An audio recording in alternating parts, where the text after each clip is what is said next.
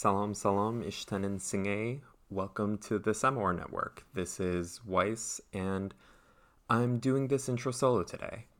I'm here to give you a brief introduction on our most recent podcast, but I also wanted to introduce some tragic news out of Afghanistan.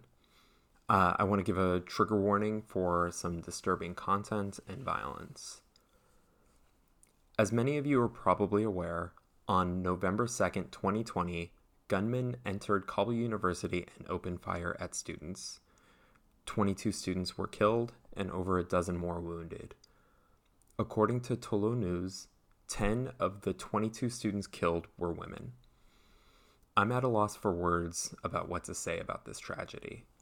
Kabul University was a place where both my parents were affiliated at one point. I'm just sad.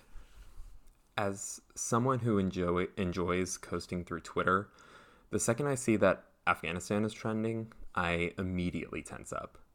My heart sinks, and I don't even have to click on the story because I probably know what the story is. But I do click on it, and I read it, and I'm instantly reminded of the struggles and dangers Afghans, particularly young Afghans, face. I can't divorce this story from the current situation affecting everyone right now. We are in the midst of a second wave of COVID cases. The rate of infection has increased. It has disproportionately killed people in Black and brown communities. It has also impacted our community, our friends, our families. There is a dark cloud hanging over all of us, and I think it is important for each of us to reach out, check on members of our community, over the phone and through FaceTime, of course, because all of our hearts are heavy right now, and we need to be there for one another. In honor of the lives lost in Kabul University, I'm going to state the name of each victim. I'm also going to pause between each name to give each of you an opportunity to repeat the name and to help remember these brave individuals. Hedayatullah Sadat, Mohammad Raoud Arif,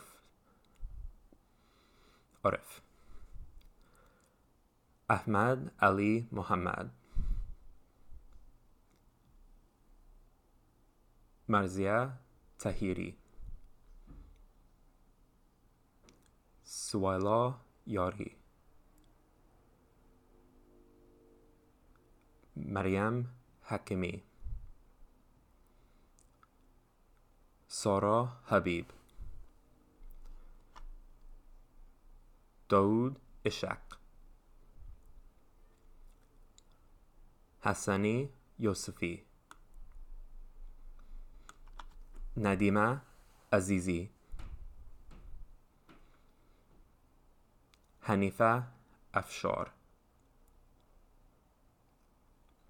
Idris Azimi, Mohammad Rahib Amin, Mohammad Bilal Hashimi, Mohammad Ali Danish, Ziba Asghari, Husna Hakimullah, Sher Shah Khoshgai. Thank you for sharing that moment with me.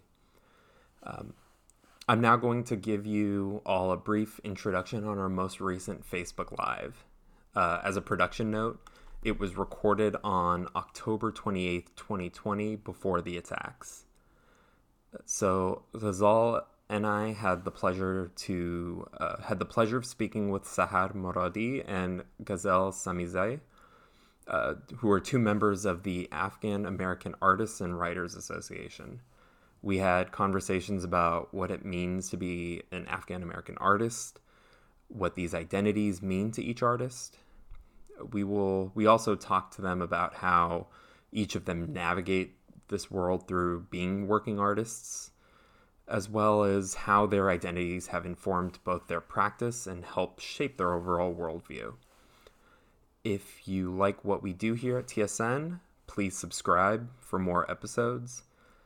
And if you enjoyed this episode, we'd appreciate a nice review on iTunes, which will help us bring more content to more people. As always, thank you so much for listening.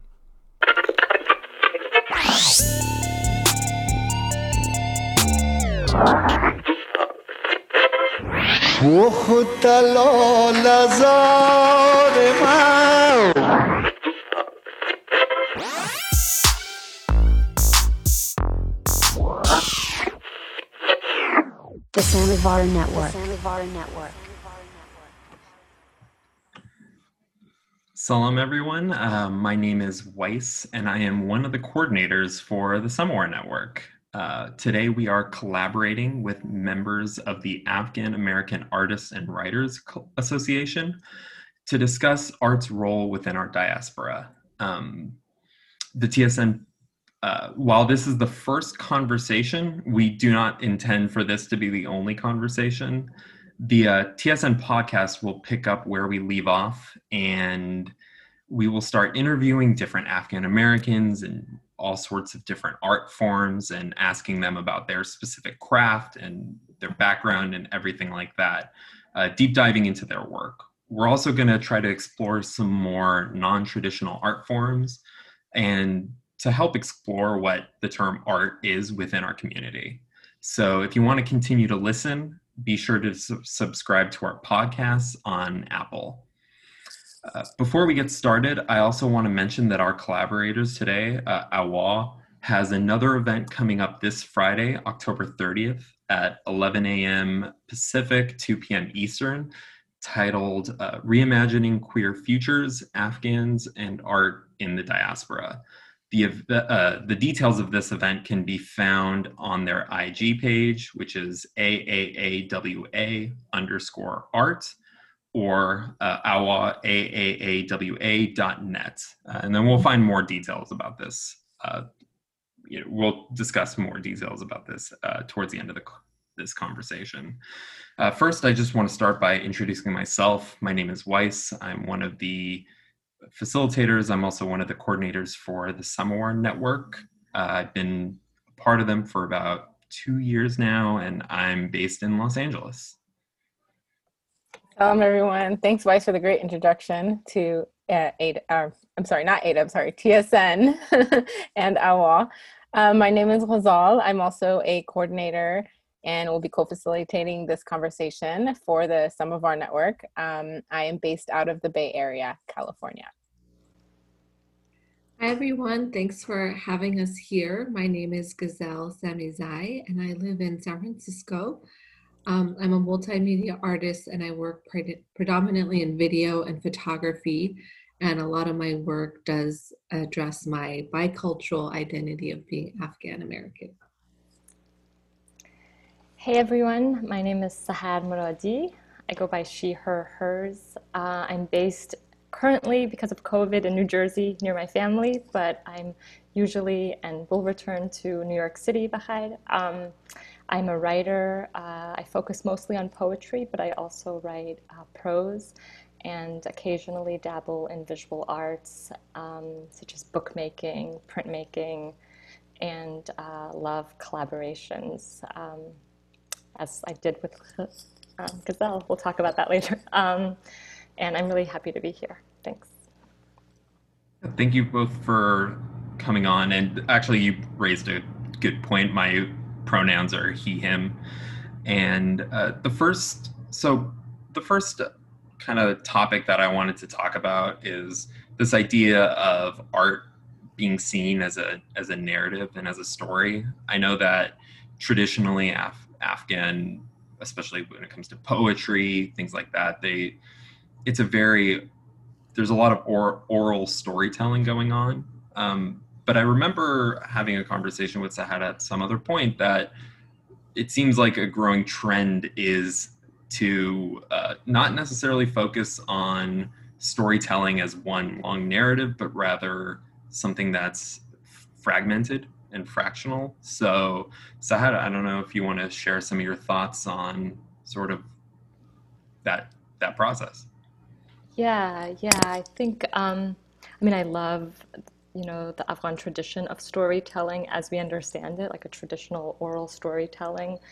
I worked on an anthology with Zora Saeed that takes its name from that practice. It's called One Story, 30 Stories, which is one way that in Dari storytelling or Farsi storytelling, tales would start. یک افسانه 30 سانه the چلمرغک the یک خانه It's like one story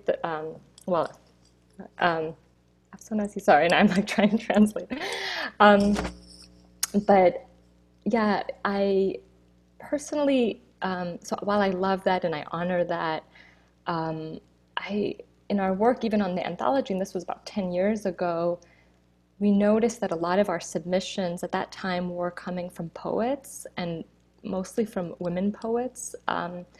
And it was and as a poet, it was interesting to me that that was the choice more so than fiction or non, you know, more so than fiction and nonfiction, because I think we wrote a little bit about this in the introduction, but it seems like, at least for me too, that writing in poetry as opposed to in working in the story or a narrative mode, there's something about that idea, fragmentation of, these, of like distilling these images as opposed to telling a linear narrative. There's something also really, for me, exhilarating about it being undefined. Poems can take all sorts of shapes and can be very ambiguous. So there's not really a clear beginning, middle, and end, at least in my work.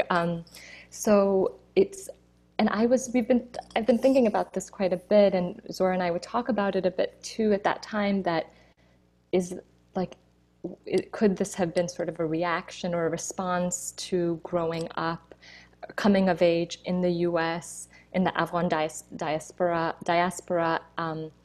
sort of at a time that I think you mentioned this, Weiss, too, about like how, when we hear our families' migration stories, sometimes we don't get them in their full narrative. Like we get them in these drips and drabs and pieces, and, we sort of have to dig for them. And I feel like the combination of those experiences of like the rupture of leaving or being the first generation to, if you didn't leave, then maybe you were the first generation to be born here. So I'm talking, I guess, of my generation, that combined with this sort of trying to distill these fragments or comb through or make sense of, like sort of lent itself to poetry.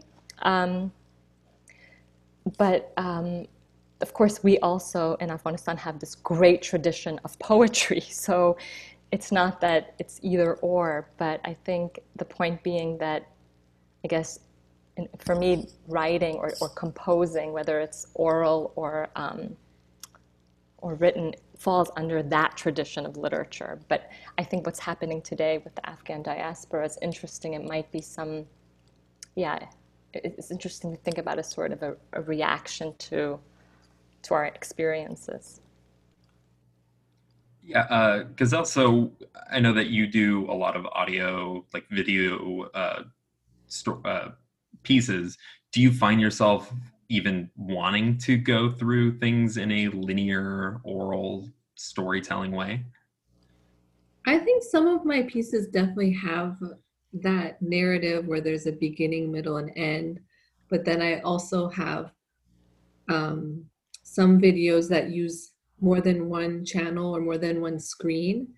And so you're kind of getting bits and pieces of a story from two different angles. And I think that idea of fragmentation and the idea of also how when you recall memories or stories, you also recall them in bits and pieces.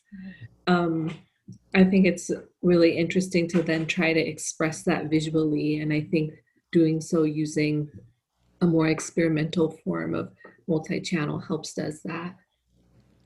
Yeah, I mean, I know that when I hear that Afghans have like this rich history of these oral traditions and storytelling and things like that. And the first thing that comes to my mind is like, at least when it comes to my family and my parents, they can't tell a story from beginning to end. Even the story of how they came to the US is not a story that I've heard from beginning to end. We took this flight on this day, this every conversation I have with them, it seems like I learn another piece of information that I had not known before or that they had not shared before, whether it was intentionally or unintentionally. So I do find this aspect pretty fascinating because it's like, our story is fractional, at least I can only speak about mine, but the story is fractional because it's like this, it's a like in that term, it's something that is fraction, it's broken, things like that. Like when it comes to how they came to the US, it's not just one simple thing, but just and within our own community, it fractionalized, it broke. There was communities in Afghanistan and in Kabul when it comes to my parents, and all of those communities for one way or another broke and split apart, and now we have all these different aspects to it. So yeah, I find that pretty fascinating. Yeah, I loved when you said undefined and ambiguous and not linear, because much like the stories of our parents that we hear in fragments, I feel like this is also so much of how we think and process, like our own narrative of our own lives. Like we pick up certain aspects of our own lives and define and redefine them for ourselves and communicate them in maybe in an ambiguous and undefined way. So I think that's really a beautiful way of capturing it. And I guess I also think about, so my background in design is more in like city planning and architecture and space. So I think about things that are undefined and ambiguous, how that's received by people. And I guess when it's hard for people to understand or make sense of, because we're so used to thinking of things in a linear way, even the concept of time in a linear way. How did you two land upon your form of art? Like how is it? How did you grasp that? How did you grasp the ambiguity, and kind of embrace it and take off with it? If either of you want to approach that. Well, I And think I started, sorry, I think I started quite literal and then got more ambiguous. I think, definitely like 9/11 and seeing the images of Osama bin Laden's training camps and the way that Afghanistan was portrayed. I wanted to use like the same medium, which was like lens-based media, to tell stories about Afghanistan. And so I would say like initially, like I had prior to that done like drawing and painting and stuff, but my first like more serious dive into photography was doing kind of like documentary style. First, I went to Iran in July 2001 because it was kind of like the closest I could get to Afghanistan at that time. But like along with the photos, there were kind of little stories about my journey. And then I was able to go to Afghanistan in 2005. And it was kind of a similar approach where I was, for example, I saw the hospital where I was born, which was like, it's kind of funny. It's like, you're born, but then when you see the place, you're like, oh, I really was born. I really was born here. And then eventually, I think because I was doing so much storytelling in the photos, it was a natural transition to video. And I think like one of my first video pieces is called Nosha John, and there's a lot of layering of like Pashto and Dari and English. Very quickly, just so you can explain for those who may not know Farsi, what does Nushajan mean? Oh, it's kind of like Bon Appetit. It probably has other meanings too, but that would probably be the simplest. And then, as I mentioned before, like I've gotten to more experimental where I'm very much interested in like trauma and how that's passed down intergenerationally. And I think that like disrupted storytelling conveys that better sometimes than a linear story.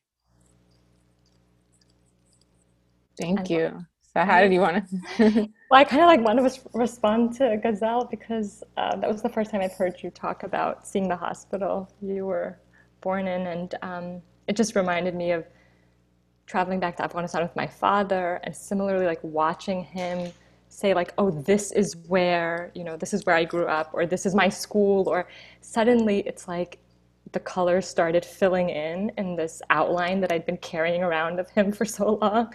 It's like, oh yes, you did have a boyhood, right? You were a young person once. But yeah, it just was really beautiful to hear you say that, and sort of like the kind of epiphany.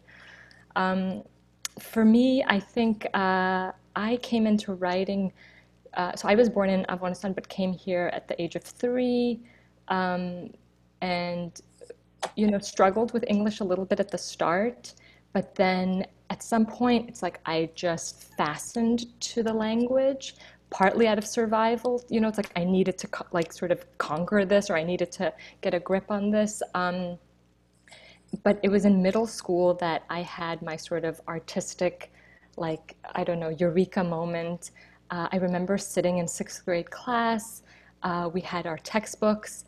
It was an English language arts class. I grew up partly in New York, but this was in Florida when my parents, talking about like ruptures, we made a very abrupt move in the middle of my 4th grade year. And I was in this new school, new classroom, and the the chapters between, or sorry, each chapter in the textbook began with like a poem or an excerpt of a poem. And there was one poem, I just remember reading it and being like, "Ugh!" And it's not even a great poem. I'll even say it, it's not even a great poem, but it's something like, the brittle grass is made of glass that clinks and shatters when we pass. It's something, something, something, and shatters like a music box. But there was something so cool to me in that moment about like the sound quality, like the rhyme, the gentleness, the metaphors, that I just, it's like something opened. And from there, I had like a series of very championing educators, classroom teachers who just encouraged me. In 8th grade, my math teacher of all teachers gave me a notebook and said, just write, write, write, write, write. And he gave me the collected works of Langston Hughes. And that was another eureka moment, because here was a writer also writing in what I was feeling at the time was like very othered, and having a difficult time growing up in a predominantly well, just, I mean, there were no other Afghans around. We lived in a multiracial environment in Florida, but we were, there were no Afghans for days. But so yeah, that was sort of the beginning for me. I would say that in 6th grade, but then and I continued to write and experimented more in college with narrative, with fiction. I did a major in creative writing, and then over time, also with I feel like my work took, like I was very interested in experimentation and like breaking forms, prose poetry, and yeah, over time just like moved from like writing about family, which was very important to me in the beginning, and sort of documentation, to personal experience, to politics, to and so it goes. Yeah. Sorry, I'm going to trail off many times during That's this a, conversation. that's okay. One thing I was very impressed by was the fact that all of this not started, but all of it was fed into by a math teacher, which go math teacher to be the one to give you a Langston Hughes poem book. Mr. Bowen! So actually, something that seemed in common with both of you that I'm actually curious about is the fact that it sounds like both of you, I may have misheard, have gone back to Afghanistan in your later life. So I'm just curious, in terms of your own personal work, how much is it that informed by your return? if at all? You mean how much does the return feature in the work? Both Or feature or influenced by or something like that. I say this as someone who has not been there, so yeah, I'm just curious as far as the idea of that return going back, especially since I think both of you were born there, if I'm not incorrect, but yeah, that return, how much that maybe plays some factor in terms of how your work is. I think it helped me have a more nuanced view of things. I think when I went, I was kind of like naive. Um, I think I kind of bought into this idea of women being, about the burqa being like a very dominant issue for women there. And then when I went, they're talking about like unemployment and how their husbands can't get jobs and they're worried about feeding their kids. And it was like, duh. Like burqa is like the last thing on their mind. Um, so I think it helped me understand kind of my place or identity, and also helped me understand it's like I'm Afghan, but I'm also really more Afghan American, and I really can't speak for Afghan women there. Like in my life, people have asked me to speak at events and things, and they're coming at it from like this idea that I'm some kind of representative, and I'm really not. So I think it made me take a more personal approach in my work to speak more about my own experiences, so that I'm not like stereotyping or speaking for people that I really can't speak about because I just don't have that experience. yeah, for me, I'm going to kind of go back a little to the first question because it's tied to this, which is that I grew up listening to my father's stories about Afghanistan. My mother also, but more so my father, and he, not just personal stories of growing up there, but a lot of historical narratives and also poetry. I grew up with like the tradition of consulting Hafiz, like for your fall or for your astrology, if you will, horoscope.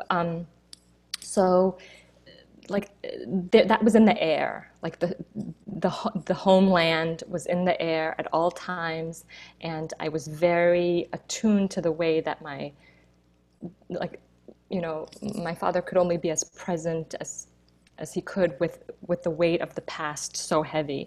So I there was always like this desire to see this mythical place, and as a way of like also nearing him and my knowing them better. And so when the opportunity came in 2003, I had just finished college, and there was an opportunity to return and work there, and that was the only way my father kind of would give permission or his blessing was if there was something to go to do, and if he could drop me off, which of course was like my dream in the world, like this was going to be the great homecoming. And what it was just very profound on a lot of levels. Seeing, like, being on that airplane with like all these exiles returning, or exiles, how do you say that? As soon as we crossed over from Iran to Afghanistan, it's like the plane erupted in tears, and my father, like, here was like the most intimidating person in my life, just breaking down like a boy. And it was like really, it was a very profound experience for me and for him, because it altered his relationship to the U.S. But in terms of it, like, then influencing my writing, I ended up staying there, and I stayed for 2 years, and I lived and worked there, and I was keen on improving my Dari, my Farsi skills, and also just learning and observing and reconnecting with family. So a lot of that did enter my writing. But again, kind of like what you're saying, like, you're not the representative, Ghazal, you're saying, like, I also, I mean, I wasn't Afghan enough when I was there, you know, in terms of how other people around me perceived me, and that was told to me, so I'm not making that up. But so it entered in like a very, like sort of a grappling with, like, how do I grapple with all of this? So again, like questions, fragments, I feel like that was my way of trying to sort of understand what was happening to me as a young, I was in my 20s, like 21 or 22 when I went there. And I also feel like very naive at that time. And and then I brought, so like after those 2 years there, and a lot happened personally and obviously, globally to Afghanistan during that time. It's like entered post facto now in ways, like in terms of recalling. I've never written directly about that experience. It's something I'm still working on. I'm still processing a lot of that time, but it's definitely informed my relationship to the culture and my family, and that gets translated in the work in other ways. So I have this dream that one day I'll do a theater piece. I do a little theater, but I would love to do like a one-person show on that time. So if any of you out there are playwrights, get in touch with me. That's incredible, Sahajan. Thank you for sharing the experience of homecoming. Um, I went, just a quick anecdote, I went to Afghanistan as well. I think it was maybe 2007. And at that time I was an architecture student. And so for me, I think I distinctly, like, it was such a blur. I don't know if you can share that experience, but it was such a blur just being there and taking in everything. But for me, the most distinct aspect of it was like the interplay of light, like with the mountains, because in Kabul, it was surrounded by mountains, and it was so beautiful, and it made me feel so at home in a very, very strange way. Just that vision of light and the beams of the sun rays, and then also in between the buildings and between the open windows, like there's always these like very, very interesting light patterns. So when I went back to the United States, I feel like I took that with me. I feel like I understood light in a very, very different way in my own work, so that trying to recreate that sense of being at home and seeing into spaces in a very, very different way, in a very intentional way, I feel like I brought it, I tried to bring it a lot into my work. So thank So you for sharing your beautiful. experiences. Yeah, thank you for sharing your experiences, because it just brought me back to that moment. It's like, how did you all, I can't consider myself an artist at your level, but how did we all approach what people consider art in our own work, in our own day-to-day lives? And it's so much of it can be Afghanistan, this very profound experience, emotional, that it eventually translates into how you see your personal work, I guess. Mm. So another thing and it sounds like each of you have kind of hinted at this conversation, but this idea of being, not, or feeling like you're the Afghanness versus the Americanness, and sort of the interplay between the two. And I actually recall, Sahara, you and I having this conversation, whether, that you choose not to literally, when you refer to yourself as Afghan American, like there's no hyphen. And so I wanted to explore that a little bit further. So just in that kind of that genuine question of, why no hyphen? Sorry, Yeah. that was not, it started articulate and then it just ended with. No, you're getting to the point.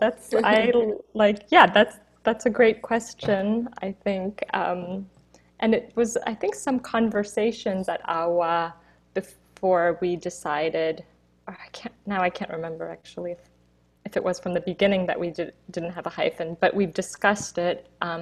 So yeah, in terms of the Afghan-American Artists and Writers Association, it was an intentional decision not to have a hyphen. I think, there's been a lot of discourse on this in different among different diaspora communities in the United States. And for some folks, the hyphen, whether you're talking about Afghan American or African American or Asian American, or some folks thought like that it's the thinking is it's the first part is almost like a description or a modifier or an adjective, like informing the second part. So it diminishes the first part. So it's almost like what kind of American, an Afghan American, and the Afghan is smaller compared to the American, or some folks feel like it's a hyphen makes it like a type of American. Yes, it modifies. It's a type of American, but it's not a full American, right? You have that bloody little thing, and so the thinking for me, I think, is like, yeah, I am both, and it's not. It's not a. It's like sort of like honoring the both my Afghan heritage and my American upbringing in like with the same amount of honor. I would say, I was going to say in equal parts, but it's different on different days. But it's definitely like, it's not one or the other. It's not a little bit of this and a lot of that. It's moving, and I think that's why I sometimes prefer. Language. Even though I work in language, there's a lot of shortcomings and nothing gets near enough. But sometimes you hear hybrid, and there's something about that I kind of like, because it's a back to those ideas of like multiplicity that we were talking about earlier, about ambiguity. And Ghazal, when you were saying like earlier about ambiguity too, it's like I felt it, it's like it's empowering. This is not something that is. It's something that I'm grateful for, the fact that I do have these multiple identities and that I can draw on both. And my experience of being Afghan-American unhyphenated is totally different from each one of yours. And so that's also an important thing for me. It's not like, it's multiple and it's unique, and I want to honor it that way.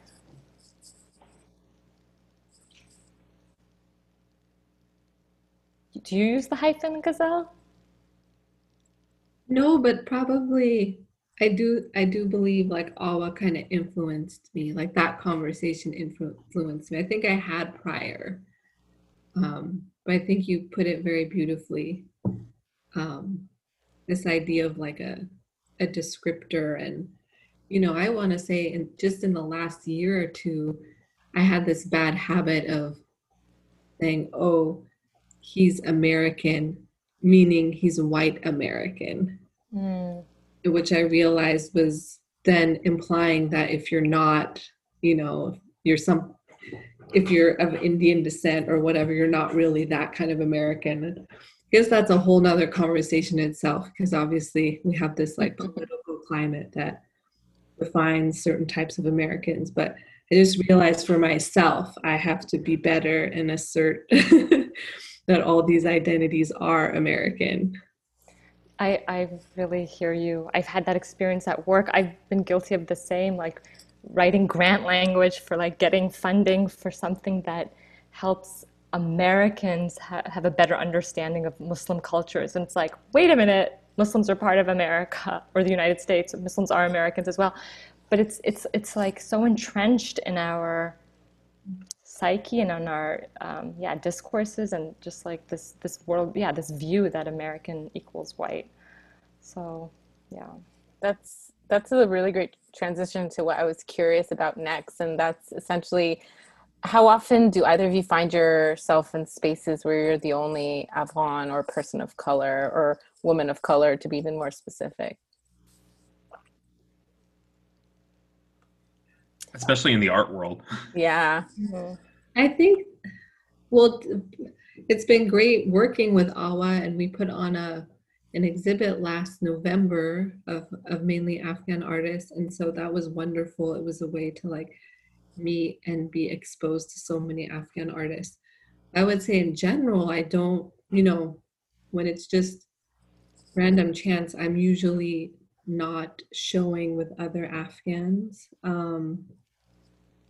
I would say that I am in spaces with other people of color, and maybe that's also in part because of like the themes of my work that often have to do with identity and again, like probably another really big conversation about these kinds of exhibits that focus on identity or focus on Afghanness, and whether that's positive because those artists are getting their work out there, or if really that those artists and their work should be part of the general like art canon, um, showing at the Whitney or wherever, despite the theme of the show having anything to do with identity.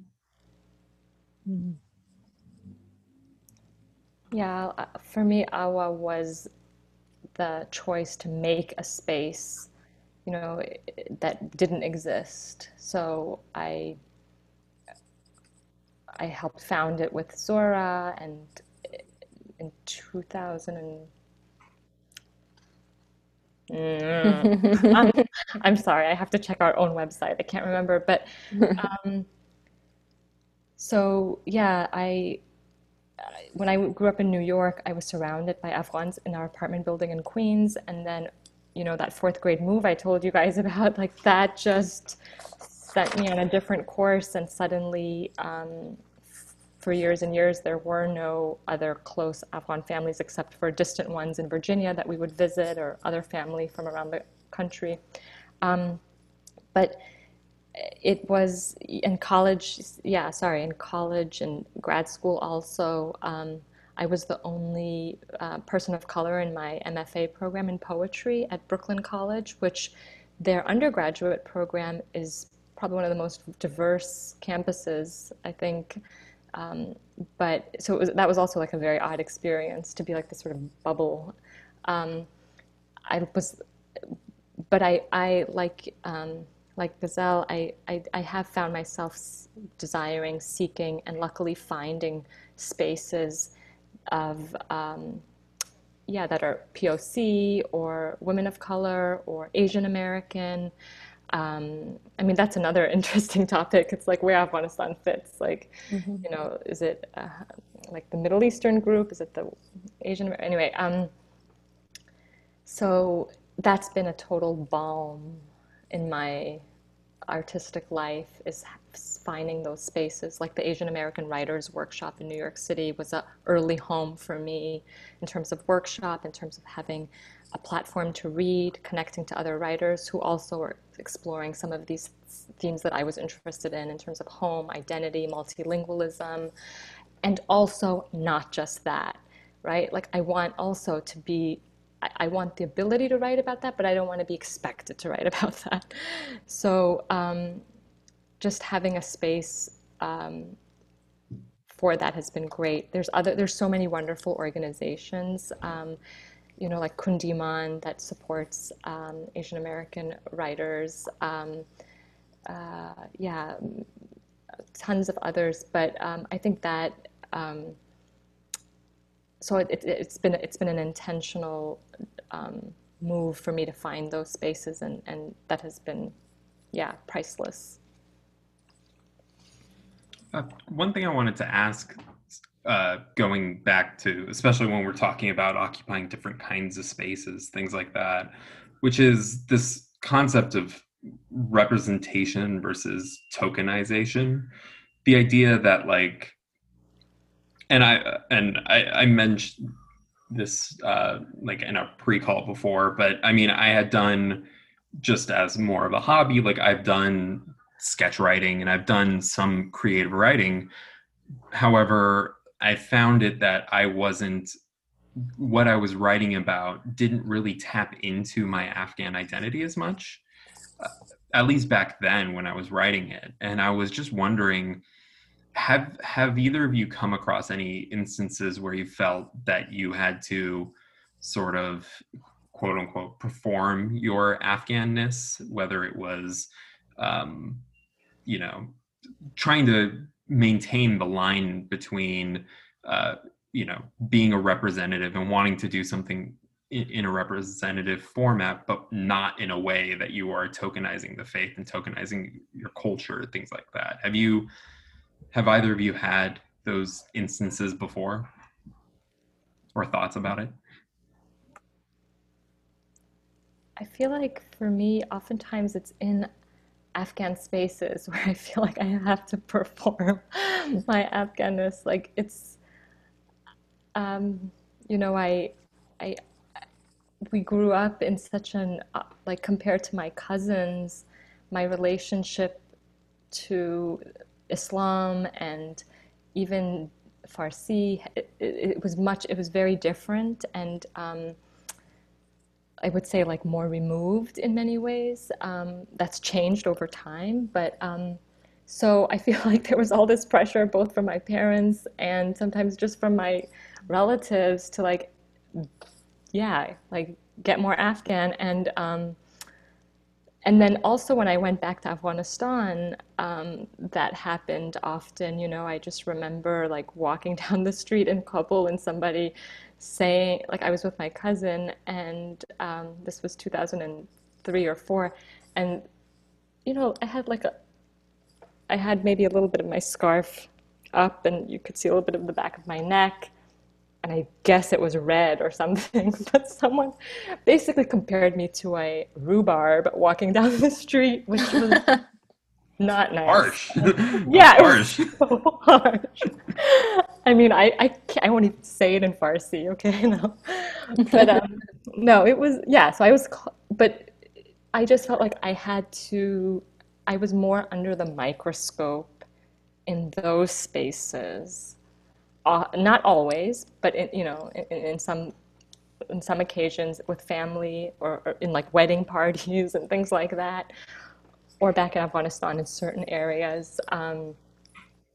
So I haven't felt it so much in like white spaces or non-Afghan spaces to perform. I mean, it was more like the exotification on the other hand, you know, it's like, oh, tell us about, or like, is it true? Or, you know, pre 9/11, it's like, where, you know, where is that? Is like, where in Africa? And so there's like gross ignorance or, you know, so it's like, um, and today I don't think that it's an issue for me anymore. I feel like I'm wearing my plugging blingistan here, my Dylan Boyskillim, Oh, look at that. which basically means I don't give a crap. Those are good points. I hadn't really thought about that, but I have to agree that I think the pressure to perform has been more in Afghan spaces. And I think, as I kind of touched on before, you know, there have been expectations in non-Afghan spaces to be like some kind of representative. And though I try to just be very like clear and honest about like my background and how I approach things. I would say also some non-Afghan Americans, like if I tell them, I don't know if you all have this problem when someone asks you, where are you from? And then I never know what are they really asking. So now I have this long answer. Because sometimes I say, oh, I'm like from Afghanistan. And they're like, no, where did you grow up? And then I feel stupid.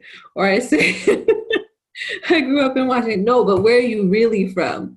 So now I just say, I was born in Afghanistan. I grew up in Eastern Washington. Like just, but some people, they say like, if I tell them I'm Afghan, they're like, oh, but you weren't born there, or you didn't grow up there, or like they see me and they see the way I speak and they're just like, I'm not Afghan enough for them.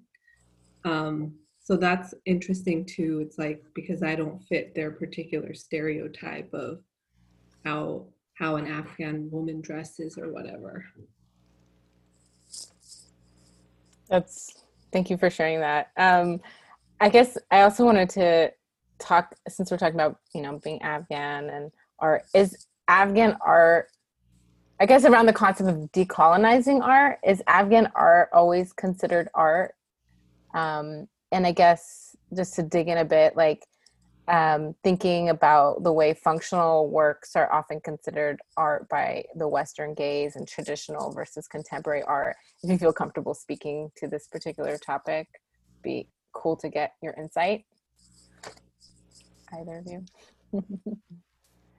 I'm also curious to hear from you guys. Come up with these questions. You've clearly thought about these things, so you should also jump in.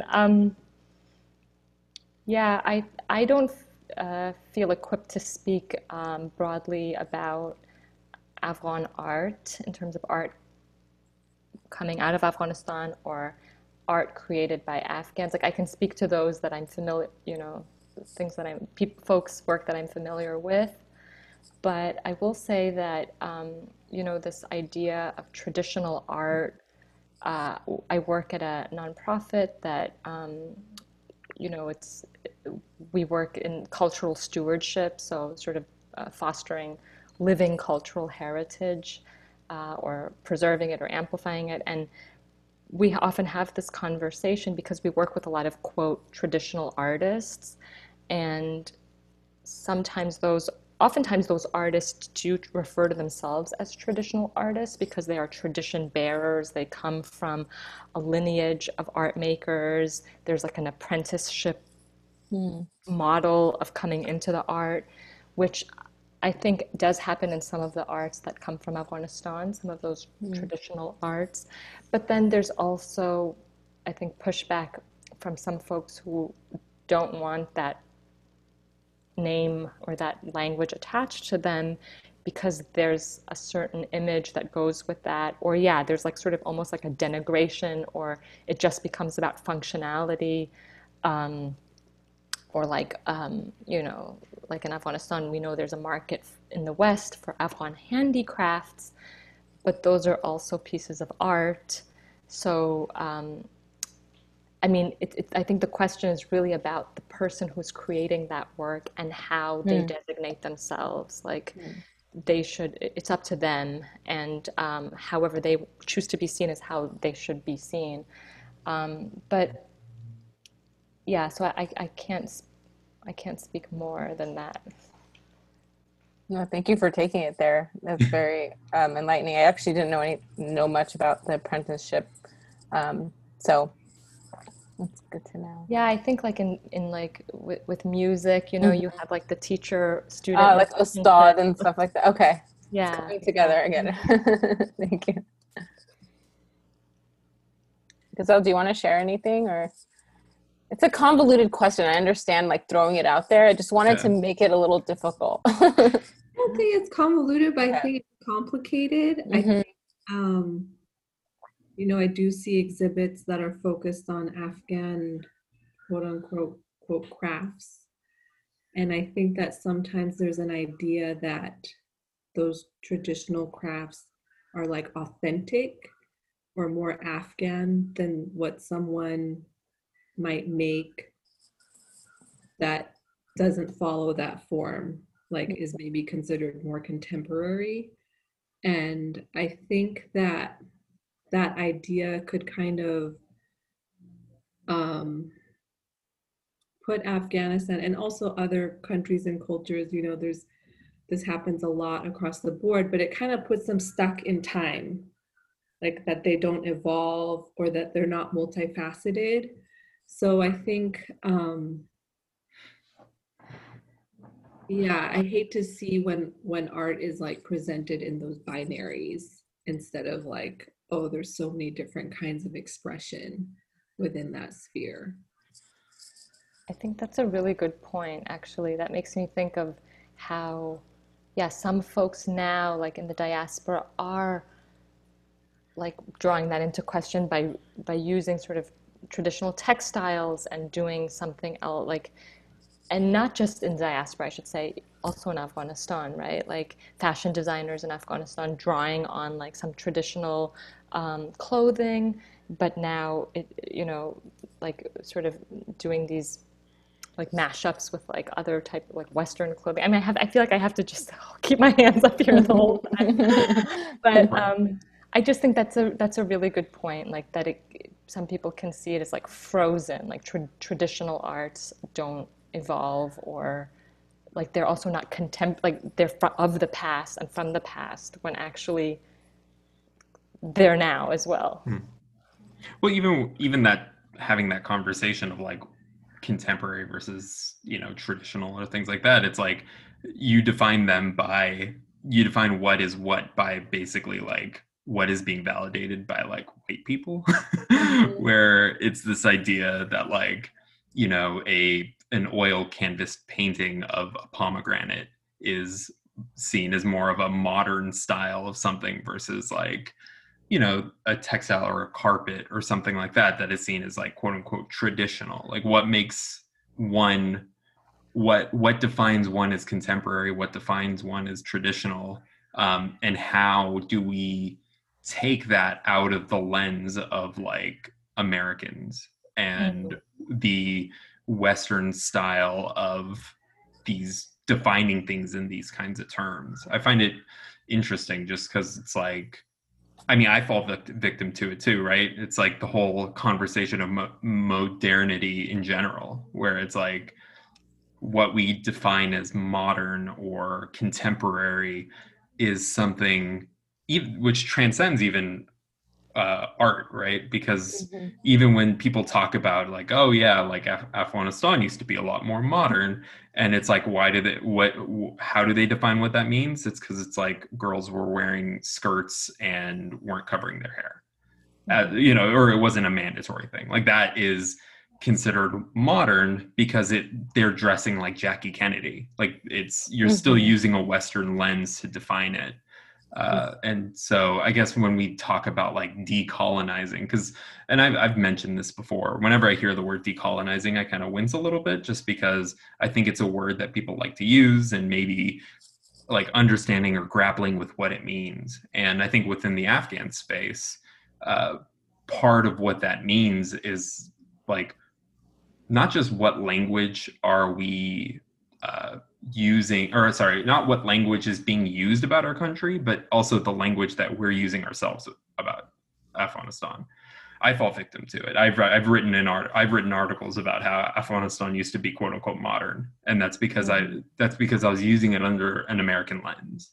And so even though like I am an Afghan American, like I still used basically colonized language when I described like the country. And that's not to say that like how things like during more repressive times, particularly repressive towards, Afghan women, things like that, like it's not to normalize or be okay with that, but it's still understanding the language that I'm using and given the fact that like I'm speaking predominantly in English, which is also a colonizing language, like there's just a lot to unpack that I think is interesting, not just within the art space, but just within our own language in general. And I can see that happening within the art space because I've seen like, different kinds of contemporary art. And it's like, what makes this contemporary? Let's break down why we're having this conversation. That's really interesting. And it just brought to mind so many different like things I've looked at in the past. Like, for example, like the old master plan of Kabul was called Kabul Jadid, right? Like the new Kabul. And I think about during that time, which was in the early 1900s, how our Afghans' vision of themselves, even like how we view ourselves and our own peers, and how that affects how we how we work, I guess, so to speak. So I think about when you brought up the example of like the women dressing as Jackie Kennedy, and when people say like Afghanistan was so modern in the past, it like makes me wince as well, because I'm like what is modern? And there's whole like studies on this about how I don't know, I'm gonna go to a place that I don't want to go to right now, and I can see myself going there, but it's like, why is being attached to the land and growing land and agriculture less modern than like having a shiny glass building? And I think about that in my workspace, And it is because it's been defined by like the World Bank, for example, or these large institutions of the West, what modern means and what development means. And it definitely transcends into like art and all those other spaces. So thank you for allowing me that tangent. Oh, that's so necessary. And I love when we like push back like this, you know? I think that art, it's like, because they keep setting the terms. And yeah, like, I mean, I think we could do a whole TSN conversation just on the Jackie O dress and the mini skirts. Like, I think we've even had some chai chats in Awa about things like that. But I just wanted to say real quick, because Weiss, you also mentioned how you know, we also as artists or as creators or just Afghans, like, need to sort of keep our own language in check. And just to like bring it back to something positive, or like I'm really excited by the art that is being made by Afghan Americans and other Afghans in the diaspora, which is what I'm familiar with. Not to say I'm not excited by artists in Afghanistan, but I'm more familiar. And because that's what they're doing, they're also like very many of them are questioning their positionality in terms of, I think what you were bringing up before, Ghazal, too, about like, who am I to say, well, first, like, who do I want to speak with? Like, I'm thinking of Jamil Jan Kochai's book, 99 Nights in Logad. How cool that they're not, like, Dedi or Pashto words aren't italicized. Like, even something small like that is huge, right? Because it's like, oh, you know, I'm being talked to. I'm the audience that he may be envisioning. I'm part of that audience. It's not just, you know, there are no asterisks. There's no like, this is, which, I mean, I know our population is very diverse, even in terms of language, whatever facility, but of the native languages. But I'm just saying, like, it's so cool to see this kind of, this like Dylan by Skillen attitude. Also, like, I'm thinking of Arya Aber, wonderful poet, and you might have seen her work in the New Yorker. She has that wonderful poem about She's also a great Twitter follow, by the way. I strongly recommend. She's very funny. She has a very good personality on Twitter. But sorry, go on. And on the gram, yep. Yeah, but she has that great poem called like Afghan Funeral in Paris, and where she's, I mean, I'm going to paraphrase and butcher it. You should read the thing itself, but where basically it's like, oh, here I am surrounded by my aunts and uncles, and they have all lost a son or daughter. And but who am I to say anything? Like, I go on getting my pedicures and madeleines and eating my madeleines, and like, you know, just like bringing it back to like what's real. Like, you know, she's like in the poem she talks about wanting to go back, and then her aunt's like, it's not for you to want. So just like, what's our responsibility as artists? Like, how can you keep your self in check in terms of how you're writing about the quote homeland, you know, like your relationship to it? Because I think we can be guilty and complicit of the very things that we're pointing our fingers to. But these artists and, you know, others like them are doing this really exciting work of pushing back. And so that's Thank you for sharing. There's one question that kind of, and actually connects to what you're talking about when it comes to Afghan artists specifically. Like, art is my profession, that this is sort of what I do as a full-time thing. And I wanted to turn to Ghazal, which is just kind of, at what age did you decide that, you know, that you wanted to focus art as your primary career, and just sort of what led to that? And yeah, because I'm always fascinated by this. Well, honestly, like, I was drawing and writing stories like since I was 3. Like, I went to Montessori preschool where they have stations, so you pick what you want to do, and they had the shapes, metal shapes that you trace. I was all about the shapes. So I feel like at at least definitely as a young person, it was always in my mind that I wanted to do that. I think as I got older, like these ideas of practicality and financial security and everything like created more doubt. In undergrad, I also studied international studies. And I think that also very much influenced my art practice. But by the time I graduated, I was so depressed because I think I went into it kind of idealistic. And then by the end, I was like, oh my gosh, it seems like almost every world problem comes back to the US government. And I think also at that time, I had kind of this idealistic view of like going to other places and helping them, develop or whatever. And then when I realized the root, I thought, I actually like just need to stay in the US and like try to fix what's going on here. But I was really just like too depressed to do that.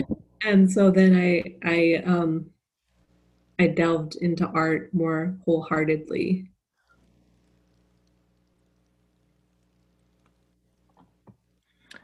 And going specifically, and either of you can answer this question, when it comes to challenges within the Afghan community, when it comes to, having the work that you do, and specifically like working in different kinds of art forms, when it comes to like compensation, because as someone who I used to do my student organization, my Afghan student organization in college, and whenever we had culture shows or things like that, we would always ask for local musicians, local artists to donate their time. And we were just undergrad kids. We couldn't pay anybody, let alone pay. But it's this idea that like a lot of times that I've experienced on the organization level, an expectation that artists and creatives donate their time within the Afghan space. And it's like, at the end of the day, you have bills to pay, you need to purchase food, you have to go through that process. Have you had this as like a challenging thought that you've had to go through, had difficult conversations within the community, things like that?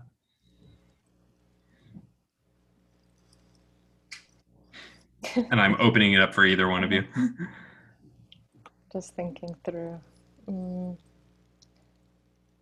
Well, we've also encountered that question ourselves in AWA because part of our work is amplifying the works of other Afghan-American artists. And when we put together the exhibit that Ghizal spoke about in California a year ago, or even earlier, we did another one in New York in 2015. That was, we are not a nonprofit organization. We don't receive grants. We're volunteer run. And so we had the same issue that we deal with as artists. We were, we acknowledged it in a very honest way that, we would take no offense if an artist refused or declined rather to participate because of financial constraints, because we weren't in a position to compensate them. We were able to give some, right, Ghazal, we were able to assist with some fees related to showing their work, like framing, shipping, yeah. But I, unlike Ghazal, I'm not a full-time artist, and very sadly so. I aspire to that life. I have a 9 to 5 or 9 to 9 these days, but that it helps me cover, basically do the art as well. I like the work that I do as well, but so for me, I've made decisions, to participate in things that were voluntary if I really believed in that event or cause, or it was a pleasure for me to work with another poet, Nagina, Hamidi in presenting on at the AAC a couple of years ago on poetry, or I've done some mentorship work with Afghan women in Afghanistan, Afghan writers, and things like that. Like that, those are that is my way of.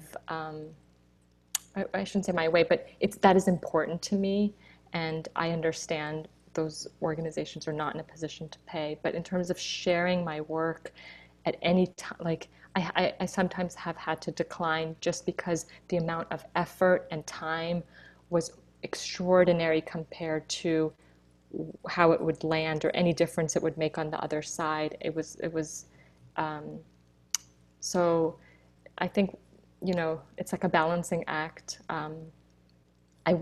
I'm encouraged that we are living at a time where people are, saying, hey, I'm going to have to say no unless I get paid because, as you said, I have to feed myself or my family. So, and I just hope that the more that message is communicated, that artists don't have to be starving. Like this is not an ideal. We shouldn't take that for granted. We should change that. Thank you for sharing that, Sarjan. I guess just to end on an empowering note, or actually, Ghizal, did you have anything to add to that, Ghizal? Well, I would just say that I think something that I've more recently realized, took me a while, but it's like artists are always put in this position of like scarcity or like feeling like they have to rely or like take every opportunity that comes to them because there's not enough opportunities.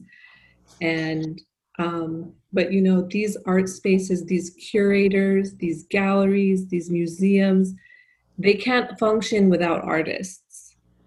So there has to be a change in that power dynamic, because right now it very much feels like curators, galleries, etc., they're here and artists are here. But really, they can't function, they don't have a job without us. So I think that along with changing that starving artist mentality, it's really important for artists to remember that and kind of like own their power, basically. Wow, that's thank you for putting it that way. It really made me think like these spaces would not exist without, the people to fill them, the art to fill them. So something for all of us to think of as we head back to museums one day, inshallah, in person. So I guess now to end on like hopefully an empowering note. What ways has either of your Afghan identities opened doors for you or bettered your understanding and worldview? We're ending on a thinker. I mean, I think in general, it helps me relate to people like of different backgrounds and to have empathy. So I find that to really be a strength of having that bicultural identity. Yeah, I would say, yeah, same. It's helped me build relationships within the diaspora and beyond. And I love remembering that it has afforded me much more opportunities than it has foreclosed them.